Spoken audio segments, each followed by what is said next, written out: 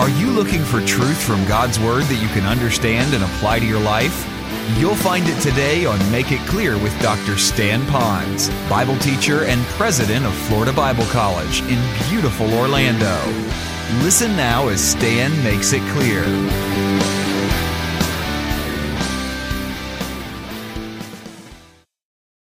If you have your Bibles today, I'd like you to get them out to the book of Philippians, and we're going to turn right over to Philippians chapter 1. I'm reminded what that great Bible teacher, J. Vernon McGee, used to say. He'd say, flip over to Philippians. So when you hear Philippians, you flip your Bible over to the book of Philippians. And we're going to look at chapter 1. And I'm here to tell you that we're going to be here for a while as we go through the book of Philippians, but not a while today. I'm going to kind of compartmentalize this material, and I hope it really helps you. We're going to begin a series in the book of Philippians at the beginning of it, and we're calling it Where Joy Begins in Your Life. And we're going to take as many weeks as we need to carefully digest this passage of Scripture so we could know it, know how to apply it, and then live it for the glory of God. In my research for this material, I came across some quotes of men in their lives that had great joy. One of them was a great musician by the name of Haydn, and he was once asked the question, why his music was so cheerful when he played and others would play his music. And he replied, when I think upon my God, my heart is so full of joy that the notes dance and leap as it were from my pen. And since God has given me a cheerful heart, it will be that I serve Him with a cheerful heart. Man, if you don't get anything out of my message, you're going to find that that's exactly where it is, that we have a cheerful heart and we want to serve Him with a cheerful heart. Another one was involved in education. He was known as Principal Ramey. And this particular individual was a child once remarked that this child believed that her principal went to heaven every night because the principal was so happy every day. And so then I got thinking about a fine metaphor, and here's what the principal said. Homeschooling moms and dads, you might want to think about this. Here's what the principal said. Joy, he said, is the flag which is flown from the castle of the heart when the King of Kings is present. Isn't that true? When you've got joy, then you know in your heart you're flying that flag of joy because Jesus Christ reigns in your heart. Spurgeon, he had a way of words. He was such a, I guess you would say, prince of preachers, pastor of pastors. He had a group of preacher boys that he was preparing to launch into ministry as pastors. And in his class, he was emphasizing the importance of facial expressions when these guys would preach. And he said, your facial expression needs to harmonize with the text that you're preaching. And I thought that's pretty good. And here's what he said. When you speak of heaven, he said, light your face up. Let it be radiated with heavenly gleam. Let your eyes shine with reflected glory. And he says, but when you preach on hell, well, then your ordinary face will do. I thought that's just typical Spurgeon, isn't it? And so sometimes you can really tell what's going on inside of a person. As a man thinks in his heart, so is he. And so if you're filled with joy and that Spirit of God is controlling you, that joy is going to effervesce all around you. So some people say, well, where can this joy be found? Well, in my research, I came across some folks that were looking for joy because they wanted that joy. Unfortunately, they didn't go to the Bible. They didn't go to the real source of joy. And so they thought that you really can't have joy. The best way to have joy is not to believe anything. So they lived in a world of unbelief, we might say it. Certainly you don't want to believe in God because He's a killjoy. He's going to rain on your parade. Well, Voltaire was a man that was known as a great infidel. He denied God, denied the Bible, denied the existence of the Creator. And here's what he wrote. He said, I wish I had never been born. And there's a man who pursued unbelief. There was no joy. And then at the end of his life, he said, I wish I never was born. His life was worthless. And then there are people that will pursue a lot of pleasure. They think the more that I can do and I can experience, and you can think about it, all you've got to do is watch entertainment at night on your television. You can hear about all these starlets that they get involved in all that pleasure. Well, many years ago, there was a man by the name of Lloyd Byron, and he lived as much in pleasure as anyone did. He had all the wherewithal, the money, and the opportunity.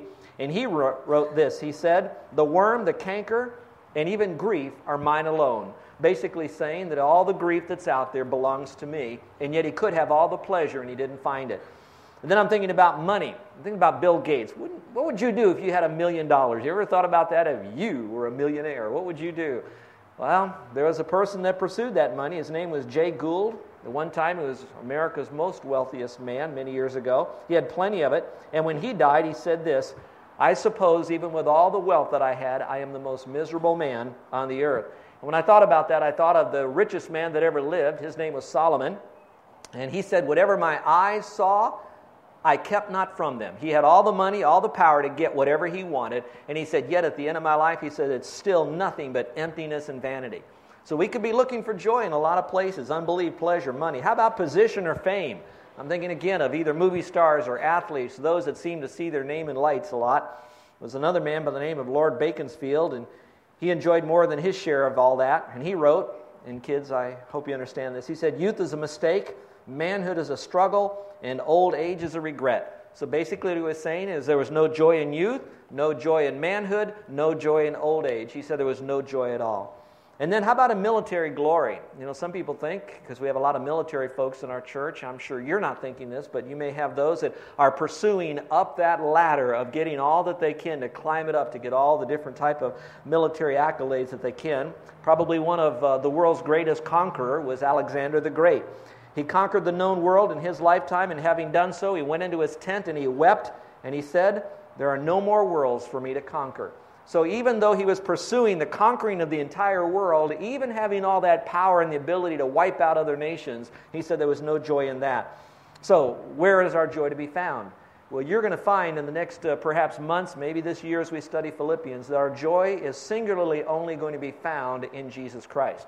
And it doesn't necessarily mean that we're going to have constant happiness or constant gladness in our life, but we can say we can have constant joy as we dig deep into the Lord. If you'll notice, our primary verse for our entire study is found in Philippians chapter 4, verse 4. It's our theme of this letter that Paul wrote to this church at Philippi, and it's the same theme that he would be writing to us today. And he said this, rejoice in the Lord always. You know, that's a great passage. Rejoice, where? In the Lord, when? Always. And then he goes on and he hammers it again one more time to drill it deep, and he says, and again, I'll say, rejoice. And so we're going to learn where does this joy come from and how that we can have joy in our life, and perhaps by that joy, bring glory to the Lord and affect others with it as well. Well, since joy is so important, and we find the words rejoice and joyful and joy and gladness in Scripture alone, here's what I found just to show you that our God is not a God that's very down, that He's a God, He will condemn sin. He is a holy God. He does grieve when we sin, but He's also a God that's full of joy, and He wants us to be full of joy as well. Here's what I found. The verb rejoice is found 96 times in the New Testament alone. The word joy, the noun of that, is found 59 times in the New Testament for a total of 155 times. Then if you look in the book of Philippians alone, you're going to find it found some 16 times if I add the word gladness to it. So Paul, in this little 4-chapter verse, it's just bursting with the flavor and the excitement and the celebration of joy. And so we're going to learn about that as we move forward. But you need to know some of the background.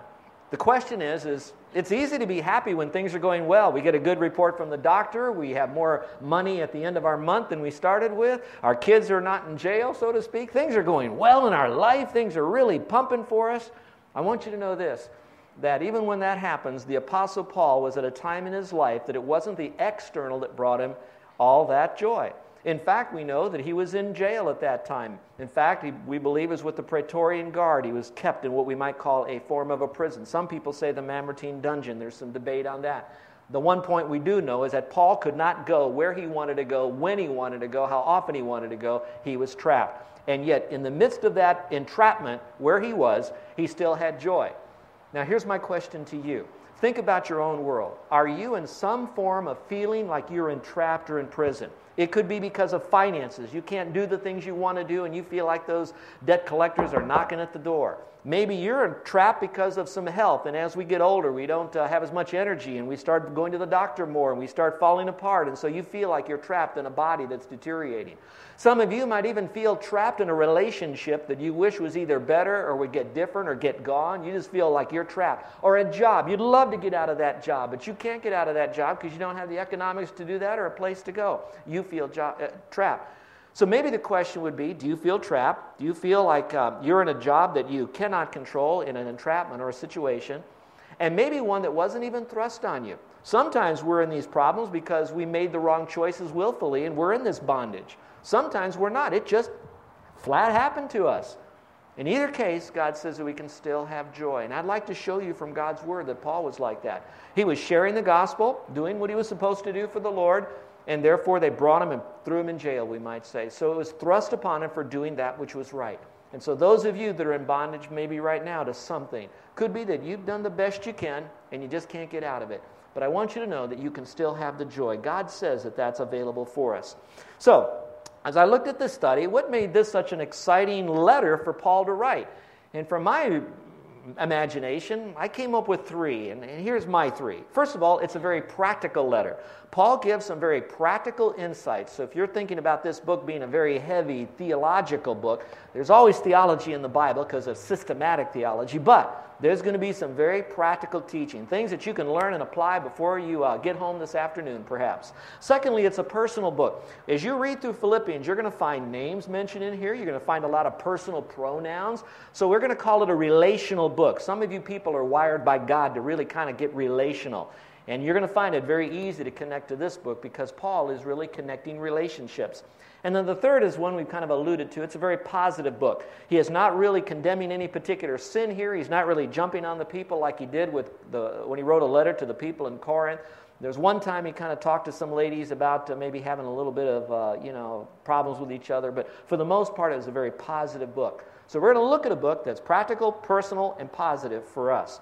Now, let's talk about how a book gets started in the New Testament and why does it begin with usually the person who is sending the book. They put their name first. Now, if you're like our house, when we go to get the mail, we get our mail at the downtown post office. So Carol usually jumps out of the car, runs in, gets the mail, and while I'm driving to go back home, she's going through the mail, and she's dividing up the mail. And so here it is. Stan, that's your pile. Carol, that's my pile. Occupant. Well, who wants that one, So we kind of divide it all up. And once they're all divided, then we look at who do they come from? If it's one of those mass marketing people, we don't even open that. Even though our name might be on it, we'll put that in the pile to chuck. And then we have some that might be written from you or from some people in the mainland or from some friends, or maybe it's a bill, but we know it's an important letter.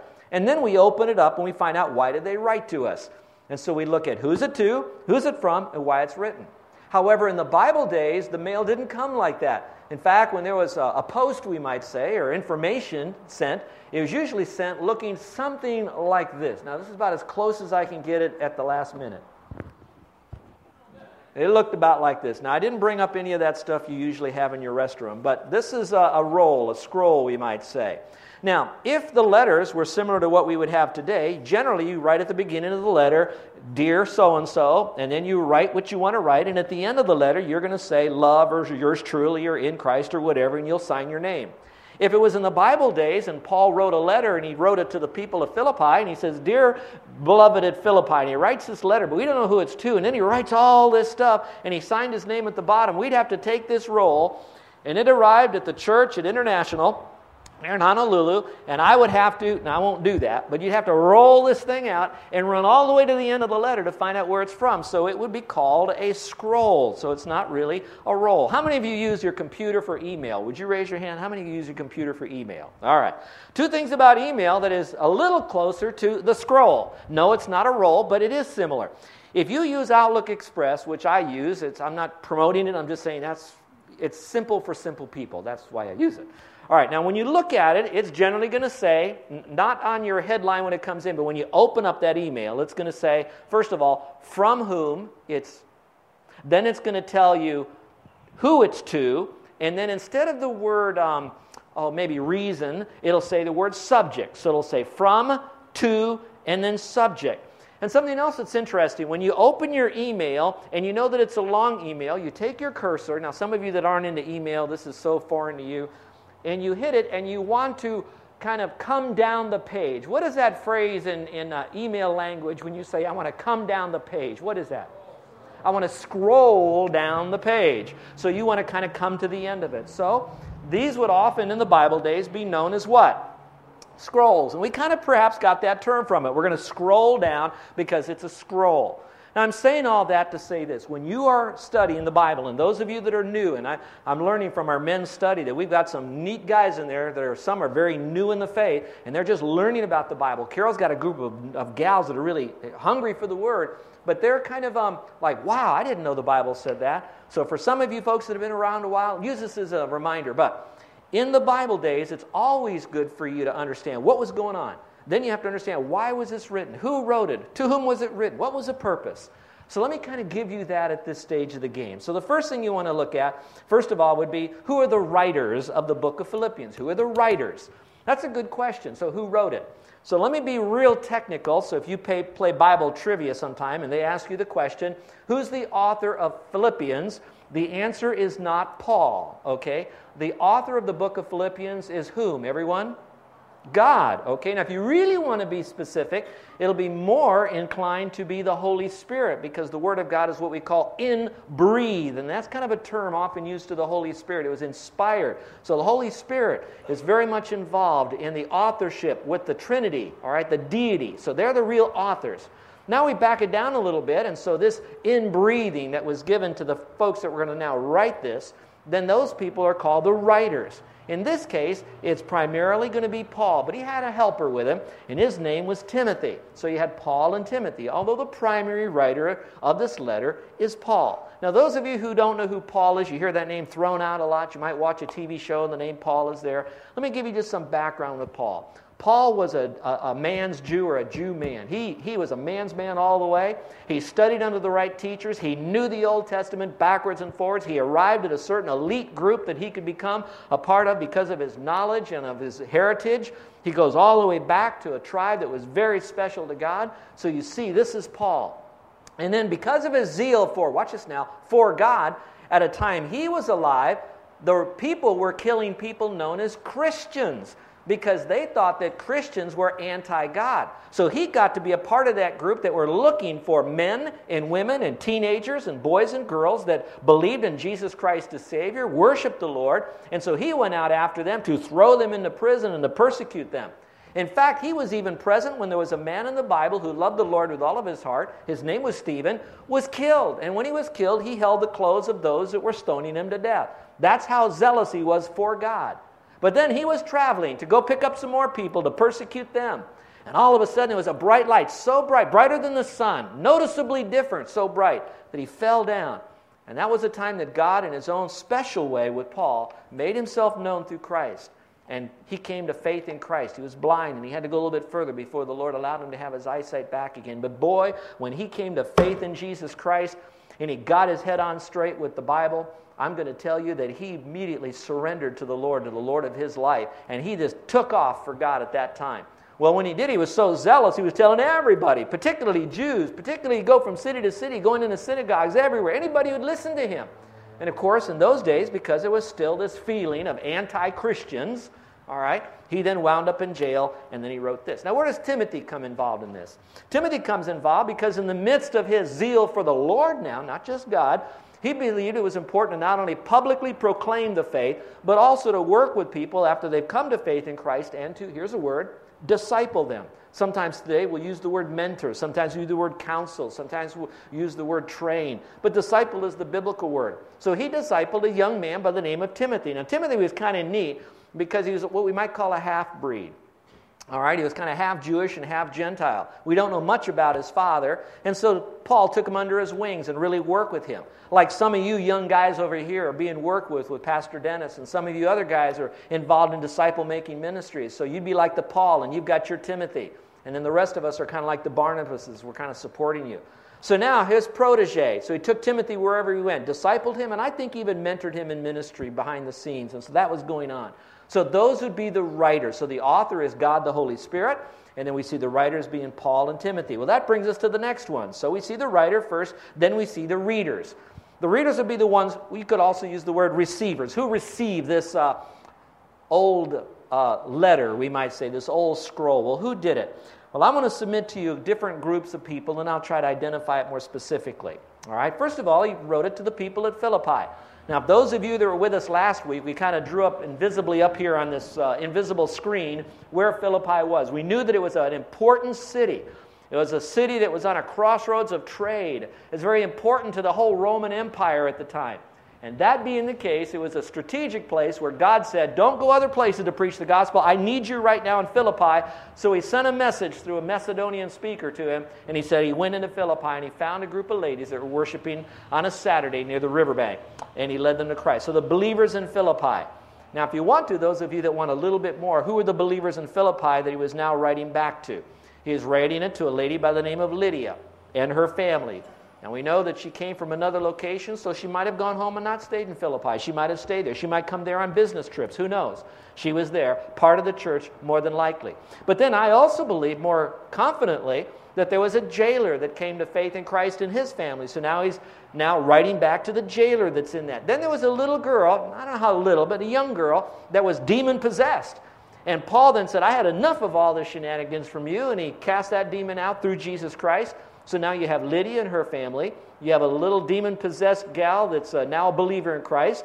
You have the jailer and his family. So now you have a businesswoman. You have some civil servants. And I could only believe, now this is between the lines, that some of those people were already starting to lead others to Christ, and there was a little church there coming to form, and now Paul is now writing back to them, and he's excited. Now, when we go further in this study, you're going to see some neat things about this little church with all these different kind of personalities, different type of ethnic groups, different type of economic groups in this thing that came together, and how they blessed this great man, Paul. But there's also another group. It seems like this church really grew fast and grew strong in the Lord, because the other group would be elders and deacons. And in the coming weeks, I'm going to slow our study down in Philippians, because I think it's an appropriate time for us to unpack the concept about elders. Now, here's what else I gained from our study with the guys last week. The guys were talking about their background of their belief, and what I did hear a lot was how many of them came from a Roman Catholic background. With the Roman Catholic background, they have what you might call church polity, church government. You got the Pope and the cardinals and bishops and all of this stuff. And I got thinking, well, some of them have heard a lot of those words, and they may be transferring that into a Christian belief system, and so what's right and what's not. Some of you might come out of an Episcopal background. Some of you might even be connected to an African-American system where they have bishops. And so what I want to do is I want to talk more about churches and elders. You have a plurality. What's the difference between an elder and a pastor and a shepherd and a bishop? And we're going to talk about that. And then the next week, we're going to talk about deacons. We're going to find out, is there a difference between the two? What are the qualifications? What are their responsibilities? And I'll explain why you need to know that next week as we launch that. But I want you to know those are the readers, the believers, the elders, and the deacons. And then I'd like to throw one other in there, is because this is in the closed canon of Scripture. God wants us to read this book. And so I'm going to ask you that every week that you read, and those of you that want to go to another level, let me encourage you to read ahead every week and then read back from where I've already covered so you can be saturated in this. I remember when I was in Bible college, different people were teaching different courses, a very large Bible college, and one of my dear friends, Mike, was teaching this class on the prison epistles. And the prison epistles are Ephesians, Philippians, Colossians, primarily, those three. And he went verse by verse, and he did a great job, a whole year study. And then he gave the assignment to the students of what their final exam was going to look like. And I was interested to hear how he was going to play this thing out. Are you going to do a thing like you might talk about who the writers are, what's the purpose of the book, what are the main thoughts, how do you outline it, and all that stuff. All he did was one thing for the students. He said, you need to memorize the book of Philippians, word perfect, and when we launch that particular final exam, you're going to have a blank sheet of paper, and you have got to write the book of Philippians, word perfect, in order for you to pass the class. You should have seen the student body, and he had about 150 students for the rest of that time preparing for their final exam, all over the campus. They're all memorizing. They got their study buddies, their prayer partners working on this together. Well, guess what? I'm not going to make you have to memorize the book. But I encourage you to do that. Thy word have I hid in my heart that I might not sin against thee. So those would be the readers. Now, here's a question. What would be the reason that the person would write you a letter? Isn't it interesting when a person writes you a letter or a note or an email and you see who it's from and you know it's addressed to you? How many of you see who it's from, you know it's addressed to you, it's someone that you know, and then you take that letter and you throw it away and you never read it? How many of you are like that? How many of you ever done this? You deleted that letter before you read it on your email and you say, oh, it's gone, and you got to go find it somewhere in your email system. That's happened to you. Well, in this case, there are some reasons. And there's a great Bible scholar, one of the great commentators, William Hendrickson, and I recommend you maybe look through some of his material. I don't agree with all of his eschatology, but there's some great stuff he has in there. And he's concluded that if there would be the 4 mountain peaks of why did Paul write this? And I always like to know, why did he write this book? He came up with these 4, and after I've gone through this, I agree with them. These are 4 good reasons. And that would be maybe another reason for us to gain some insight from it. So let me give you reason number 1 that he gives here of why Paul might have wrote this to the church at Philippi. Number 1 is to give written expression of his gratitude. The key word is the word gratitude. That Paul was a person. He might have been a driving, dominant individual like we see him in Scripture, but he was also one that had a tender, sensitive heart that recognized how many things were done for him by God through other people. So he really had a heart of gratitude. Look at the verses. You're listening to Make It Clear with the teaching of Dr. Stan Ponz, founder of Make It Clear Ministries and president of Florida Bible College in beautiful Orlando, Florida. Make It Clear is dedicated to taking the Word of God with clarity into every person's world. It is the support of listeners like you who make the ministry of Make It Clear possible. You can provide your tax-deductible gift to Make It Clear online by going to makeitclear.org. Or you can mail your gift to Make It Clear, P.O. Box 607901, Orlando, Florida, 32860. Thank you for helping us make it clear. If you would like to have Dr. Ponz speak at your church or event, please send us an email at tellmemore@makeitclear.org. Thank you, and remember to make it clear.